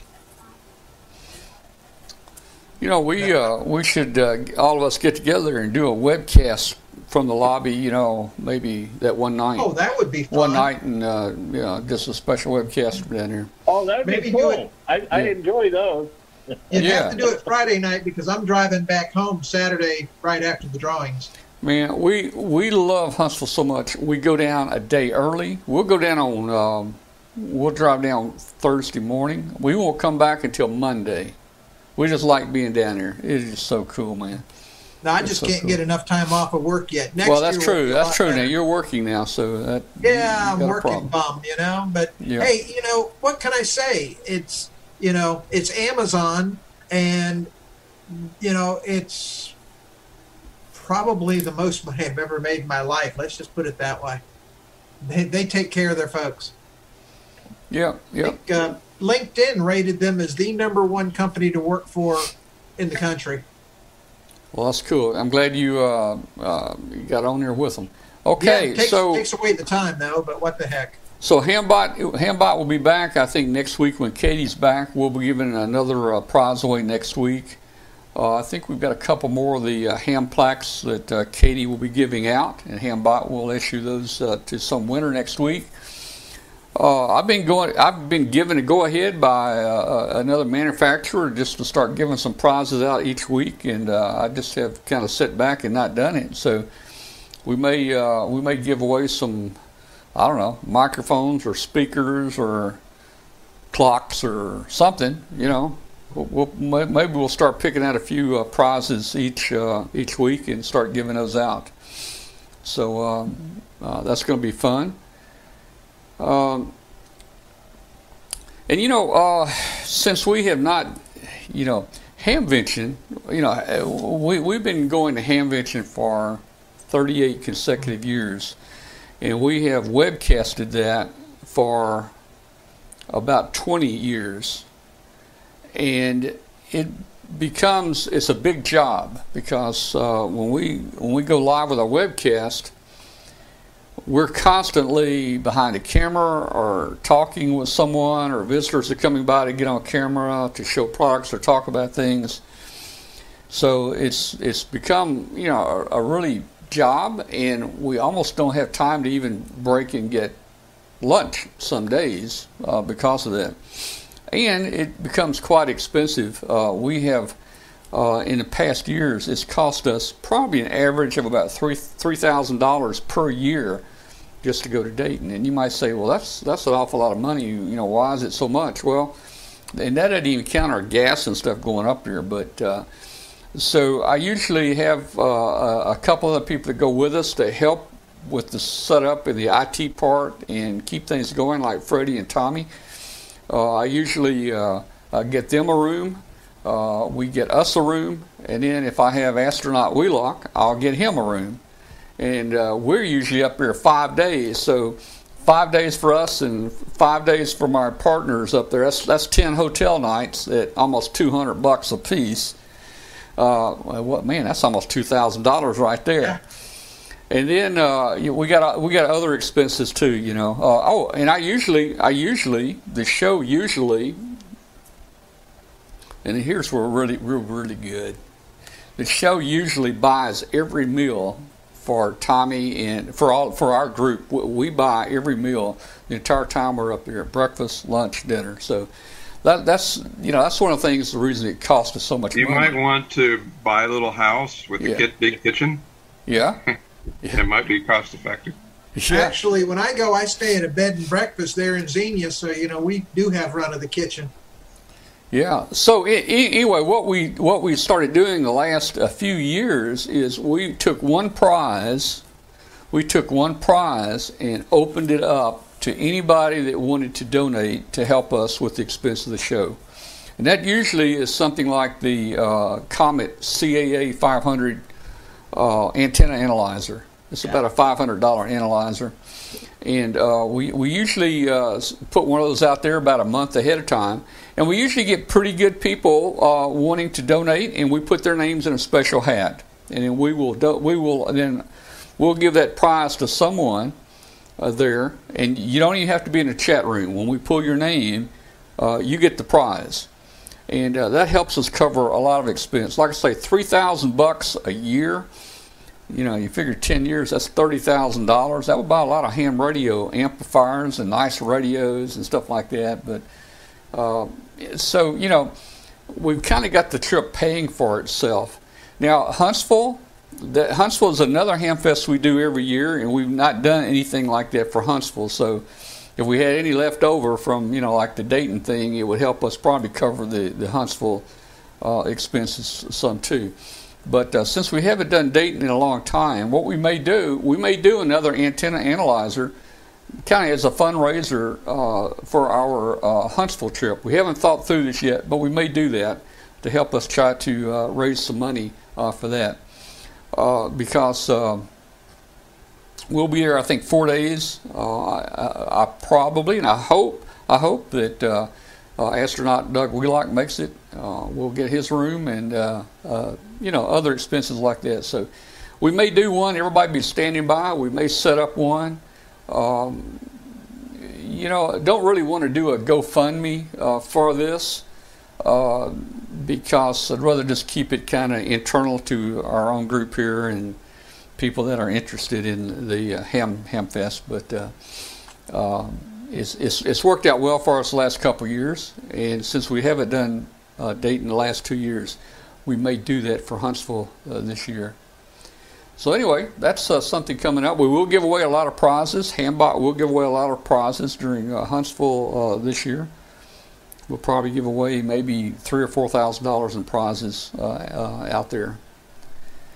Something to think about too this year is Huntsville will be the first major ham fest that you've had in like 2 years. Well, that's true. That's So exactly right. This place could just be overflowing to the gills. Right, People right. and stuff to sell. Yeah. So, I think it's going to be a big deal, and it may even have record attendance. Who knows? People may say, "I'm tired of this COVID. Here's a ham fest. It's going to be it's a very nice one." They may break a record this year. It wouldn't surprise me, although you also have to compare that, what Huntsville was 25, 30 years ago was both sides of the convention center. Yeah. But yeah, modern day records, I think it will be. I think, like you say, people are tired of staying home. I know I am. Yep. Yeah. Well, things are going to be going much better probably by August. A lot more people will have the shots. I think this thing is starting to kind of fade away a little bit. I think it's going to be a lot better. So we'll see. Now there will be some restrictions down there at the Ham Fest. There will be some restrictions. That's the reason they're spreading it out to a much larger area. I think they're spreading the booths out a little bit more, and there will be certain other precautions that are there. I don't think you'll have to wear a mask or anything like that. I'm not sure. I think the government, state government, or whoever city will probably turn off the mask thing probably before then. Everybody's starting to get close to that anyway.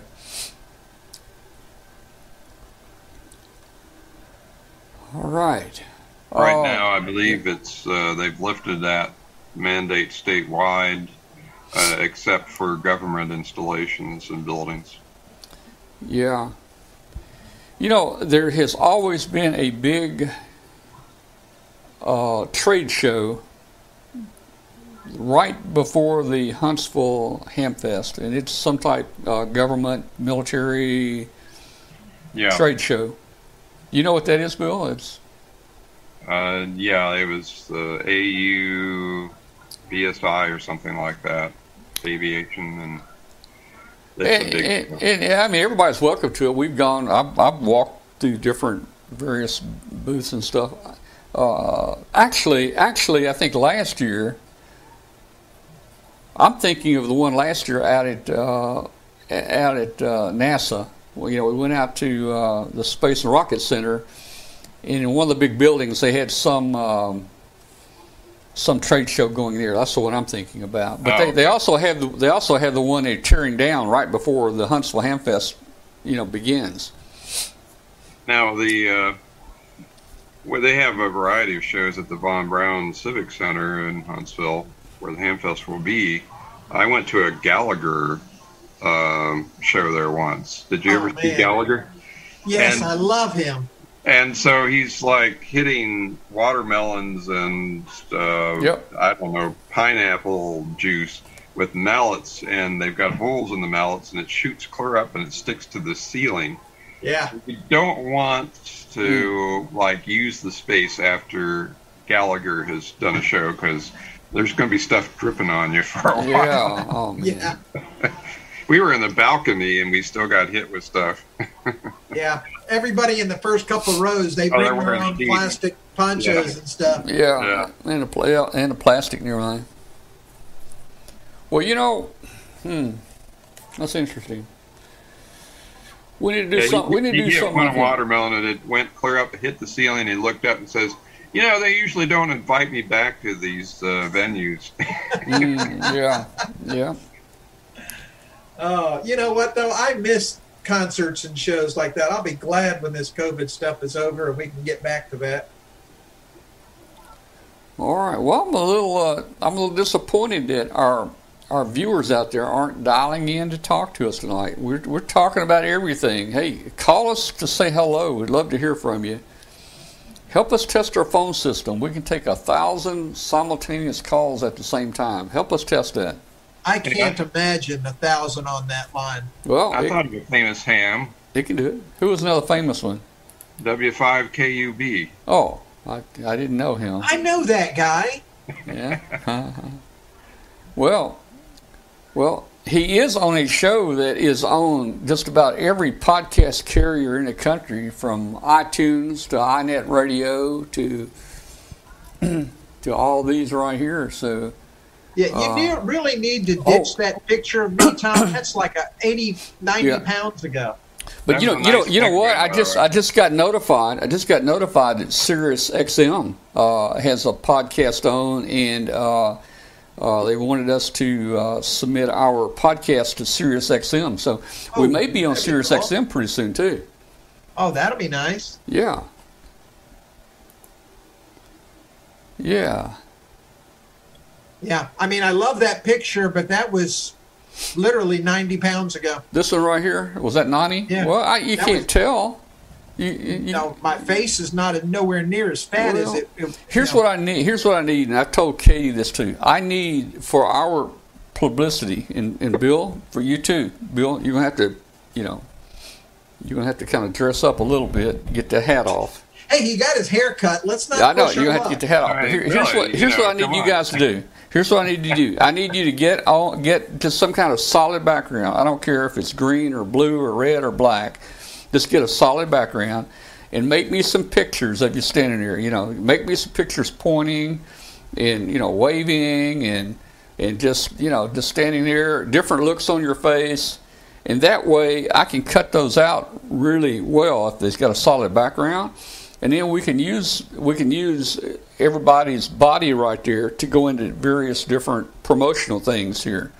So I need you guys, and Glenn, you don't want to use my body for promotion. Well, that will cost you money. Just suck it in, kind of turn sideways and suck it in, and comb your hair, and get a solid screen behind you. And I won't have any hair left to comb after that. I was going to say I'm not that much different. Well. Yeah, I'm getting a little thin myself right in the front. Now, if we do a green screen behind us, Tom, you can put all kinds of strange backgrounds behind us. So it's a little scary what you might come up with. Well, you can be, what's her name? Who's the lady that has this background? I forget who she is. Christiana Amanpour. Amanpour, yeah, something like that. I mean, you might do a thing like they did with Bernie Sanders and have our pictures all over the internet. Yeah, put us in little chairs with our arms folded. Well, but I do need some good pictures of you and of you guys, because I need to have another major. What do you call the thing? What do you call the thing we hang up there on our booth? A banner. A banner, yeah. I need to have some new pictures and stuff. I need to update the banner. So before Huntsville, so I've got about, we're in May, June, July. I got 3 months or so. I need some pictures. All on one hand, too. I need some good pictures of you guys so we can, get some banners and some things made up, Yep. Yeah, I just had some new ones made, but I've got a background on them. Well, I can take the background out, but it's work to go around and This was the new book photo, so I'll get you a better one. Give me some good pictures, and if I have to, I can cut it out. I can blow it up really big and try to trim around and really. I think I've got a green screen around here somewhere. It doesn't even have to be green screen. Just as long as it's a solid background, man. Any solid background, I can do one click and it's gone. I can work on that. Yeah. I'll even get my hair cut for it. All right. Well, we've got about 15 minutes left in our shortwave show tonight, where we are on WBCQ, International Shortwave. So Any last minute comments there? Bill, are you still in here with us, Bill? Yeah, I'll talk then. No, I mean Bill, the other Bill. Bill. Yeah, I'm still here. There's Bill. Okay. Well, Bill, you're not going to make it Yeah, down. we're still here in New England there, Tom. All right, you're not going to make it down to Huntsville this year, right? I am not going to make it to Huntsville this year. Maybe next year. All right. Well, we'll miss you, but maybe next year. We'll see you for sure at Dayton. I think this coming next May. Bill, what did you say you were going to do for me, Bill Brown? Well, I'll be in your chat room. You can give me any present you want. You know. Okay. All right. Bill Brown. I'll give you the name of my hairstylist. Oh. You've got a comment in the chat room about where did you get your shirt, Tom? Where did I get my shirt? Oh, yeah, my shirt. You know, Kathy had this made. She just bought the shirts, and there's a guy here in town that does the embroidery, and we just took it over to him, and he did it. And you know, he does a nice job on the embroidery. There's some nice shirts. She got me some blue ones, some blue ones, and the red ones, and we just had the name put on it. So let's see. That is one thing I do like about the new job is it's all casual clothes. I don't have to wear dressy clothes anymore. It's jeans and a t-shirt. Yeah. I got to get a whole new wardrobe. I need a ham fest so I can buy all the cool ham shirts. All right. Well, I think we talked about this last week, but my favorite part of the Ham Fest is the last day when everybody's packing up and you walk around to all the trash cans. If you're looking for some certain old deals, yeah. I mean, you can trash pick your heart's content. You can find all kinds of stuff to play with there, man. Yeah. You know. In parts and stuff, it's just amazing. And boy, I tell you, Dayton is the place to do it, man. There are 55-gallon barrels full at Dayton. They just don't want to haul that stuff home. That's right. You know, they don't.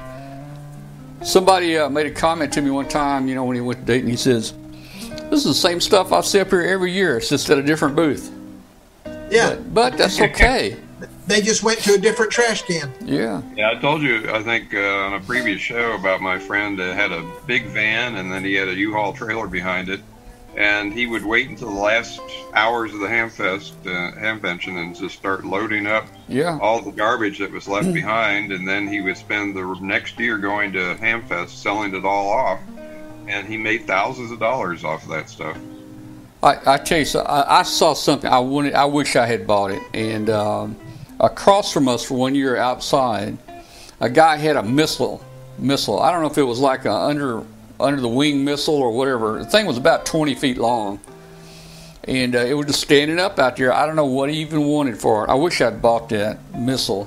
I could have had a lot of fun with it. Stick it in my neighbor's yard, put a little dry ice in the tail. You know, where it's smoking when he got up. I could have a lot of fun with that. And, hey, Bill, one year, you never know what you're going to find up there. One year, they had the stainless steel tables there with the drains in it where they do the autopsies, you know. Oh, where the God. doctor, they had the stainless steel tables out there 1 year. And then 1 year, a guy brought a big box truck there, and you guys may remember this. It was full of rifles. It was full. He must have had 1,000 rifles in it. He was selling rifles there at Hamvention until he made him leave. And then there was another year, a big box truck came up there, and they were selling parkas, cold weather coats. Man, they did a killing on that, man.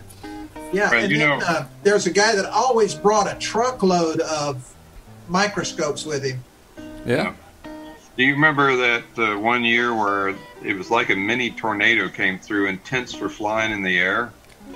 Well, I didn't see that. Yeah, that was pretty typical every year, tents flying in the air. But I've seen the tents pick up and go over, like 2 aisles over and land, you know. Yeah. I mean, and man, when we put ours up, we always went to like Central Hardware or Home Depot or somewhere, and we always bought, I think we bought sand, sacks and sacks and sacks of sand to weight down our thing because you're not supposed to drill put a hole in the thing, right? So anyway, and every year when we would leave, and Bill there, he's one of the crazies that were next to us, and every year we'd give this guy about 15 sacks of sand every year. And we did that for like 10 years, and he finally had filled his barn up with sand up there. So that was interesting there. Let's see. What year did you first set up in the Hamvention flea market with the streaming video? Well, the video from outside, we started that about 18 to 19 years ago, whatever that would be. I remember we would stand in front of your camera, and I would get on my cell phone, the big old flip phone, and I would call my friends and said, "Hey, look," and it gave the address, and we'd wave in front of your camera. Yeah. I was gonna get something here. I can't find it. So how many years were you out in the flea market before you moved indoors? Probably, I don't know, probably 25 years outside. And the internet was always so bad out there. And one of the guys in our chat room here, Mark, always tried to help us get internet. But the best internet, there used to be a tower within looking distance of Hamvention, and we used to get a pretty good 3G connection there. But then it got hit by lightning, and I don't think they ever replaced it. And from then on, we had terrible time getting internet outside. And that's when I hooked up with Viasat. And we actually, for about 4 years, we actually put a satellite uplink and downlink in at our tent to the internet. But then when we moved inside, things got much better. We used the satellite there for a couple years. We had AT&T put an internet drop in one year, and I think they charged us $800 for the 3 days for the internet drop that they put in. Yeah, that was the year you had that little alien outside your booth. Yeah. So anyway, it's worked out. It's worked out pretty good. We hadn't been up here in 2 years. I don't even remember what we were doing now. Yeah, I don't even remember what the place looks like. But what was so funny? You said something about them not letting you put holes in the asphalt to put the tents down. Come on, seriously? In that parking lot? Yeah. That was a lunar landscape. And I do remember now. I would have been an improvement to Glenn. I do remember what we did. Like I said, we used the VSAT, the satellite for years, and then I had AT&T put an $800 circuit in, and then about then we moved to the new Xenia. After that, we moved to Xenia. And then that's where Jack and others had put their own internet into Hamvention. So they had a nice internet set up out there. And that's what we were on the last few years while we're there. Hey, talking about don't put a hole. They were, they threaten you $50 a hole in that parking lot. If you make a hole, $50. But man, you see Mendelson's people out there. They're driving those big old 1-inch rods down in the ground. With sledgehammers. Every year Mendelson's would have to take a scraper or something and scrape up all the asphalt chunks. Yeah. And for many years we got the same spot. And what I was wanting to do is, I was wanting to, these toggle bolts you can get where, the thing flips out underneath. I was wanting to get some holes there for our tents, get those toggle bolts in there, maybe get some tar or something in there. And then when we weren't there during the year, we could just kind of screw those bolts in, and maybe they would still be there next year. But we never really did anything like that. We always used the sand to hold it down. And what we've started doing for some of the portable contests is water-filled buckets. So we just have to fill them with water, and then when we're done, we just pour the water out. And at Hamvention, all you had to do there was to put a bucket in the cafeteria area. Yeah, Or wait for it to rain and let wait the for it sewers to back rain up. because it would be coming through the ceiling. Yeah. Well, you know, we had a lot of fun. No more now. You saw the pictures of where they completely bulldozed it down now. Yeah, it's gone now. They're going to be raffling off or auctioning off the sign and some of the brickwork. Oh, wow. I don't think I can. But, you know, there's one thing about Xenia that you have to admit. The food at Xenia is 1,000 times better than anything in Tahara. Oh, yeah. It is. I really like Xenia. It's like a county fair, only with all kinds of neat ham stuff. Yeah. And great food. Yeah, the food is. Well, you know, going up there for 38 years. I mean, even at Hera Arena, many changes happened in 38 years.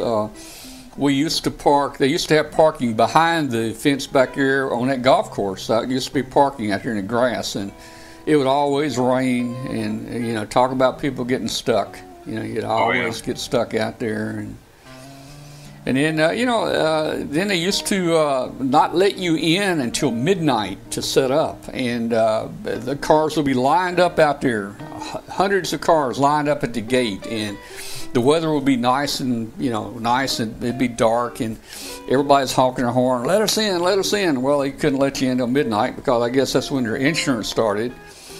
And then just about midnight, when they did open the gate up, then a big lightning storm came and rain was coming down. And back then, they directed you in and sent you down and parked you just like they were parking you. You get that spot, you get the next spot, you get the next spot. And so there's been a lot of changes like that over the years. And I would usually park up on the hill behind the car dealership, and it's a long walk. It is a long walk. When it rains, that was just a muddy mess. Yep, and that's a mud spot too. Boat anchors, 50-pound boat anchors that I bought when I was first going there, all the way from the Hamvention up that hill to my car. Probably the reason my back hurts now. Yeah.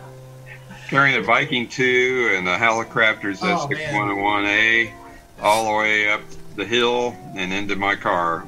I'll tell you what, those things were at least 60 pounds each. Now, my first few years, I was there with the QRP Archie group.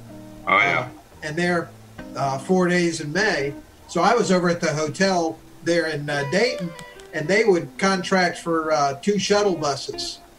And Did we you would ever ride get the bus over back and get dropped right off at the front gate. I love doing the 4 days in May, Archie. Did you ever meet George Dobbs? Oh, yes. The Pratt newsletter. He was a good friend of mine. Yeah, I love George. His talks were just always so much fun.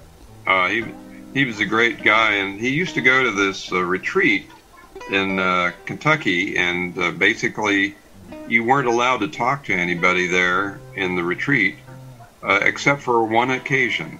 1 hour directly after supper. You had 1 hour where you could talk to everybody. But if you saw anybody while walking around in your little cottages, you couldn't talk to them. And he said the conversations during that 1 hour that they were allowed to talk to each other were really, really good because they've been thinking all day of what to say. Oh, Lord. Oh, God. I'd die. There's no doubt about it. I would die. But you remember Kanga U.S.? Oh, yeah. Yeah, I bought a lot of stuff from that gentleman. Well, he's my next door neighbor in Ohio. I've known him for 40-odd years, 50 years probably. And when I was growing up in Ohio, he was just down the road from me. I think he got out of the business not too long ago. Well, he had a big flood. His basement completely flooded and wiped out all his kits that he had in there. Man. I've got one complaint, and that is every year I would go up there and I'd go into Mendelssohn's and buy hardware, screws, washers, little brackets, different, and they sold it by the pound. And I would buy, like every year I'd buy 5 pounds of screws, 5 pounds of nuts or something. But they never brought any nuts out there that would fit the screws. Never. And I today have probably 15 pounds of screws and nuts out there in the shop, none of them will fit each other. Okay, hey, we're just about at the end of our show. Everybody out there listening, thank you for joining us tonight. This show is called Amateur Radio Roundtable. It's a show about ham radio, amateur radio, and we're glad you tuned in tonight on shortwave. And hopefully we'll see you again next week. And thanks for joining us. And we'll say good night. Best regards to everybody out there. And have a safe week, I guess. And all of our shows are recorded. If you would like to go back and see some of our shows, you can go to youtube.com/W5KUB. And I think we've got about, I forget now, either 680 or 880 shows that are recorded that you can watch. I think we got some great episodes if you're interested in ham radio. Yeah, we've had some really fun ones. So good night to everybody out there. Thank you for joining us. Let me turn this phone off. Phone is off, and we'll close with Glenn and the cats here. Let's see, where's Glenn and the cats? Here we go. An Arduino project. So you're saying I can ask this cat any question? The cat is connected to the computer. You just type in the question, it will read his mind. Well, that guy is pretty much a dead ringer for me. There the answer comes.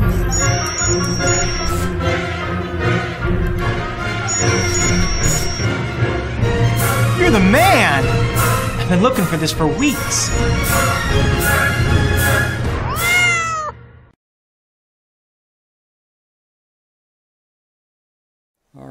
All right. Good night, everybody. We enjoyed having you. See you next week.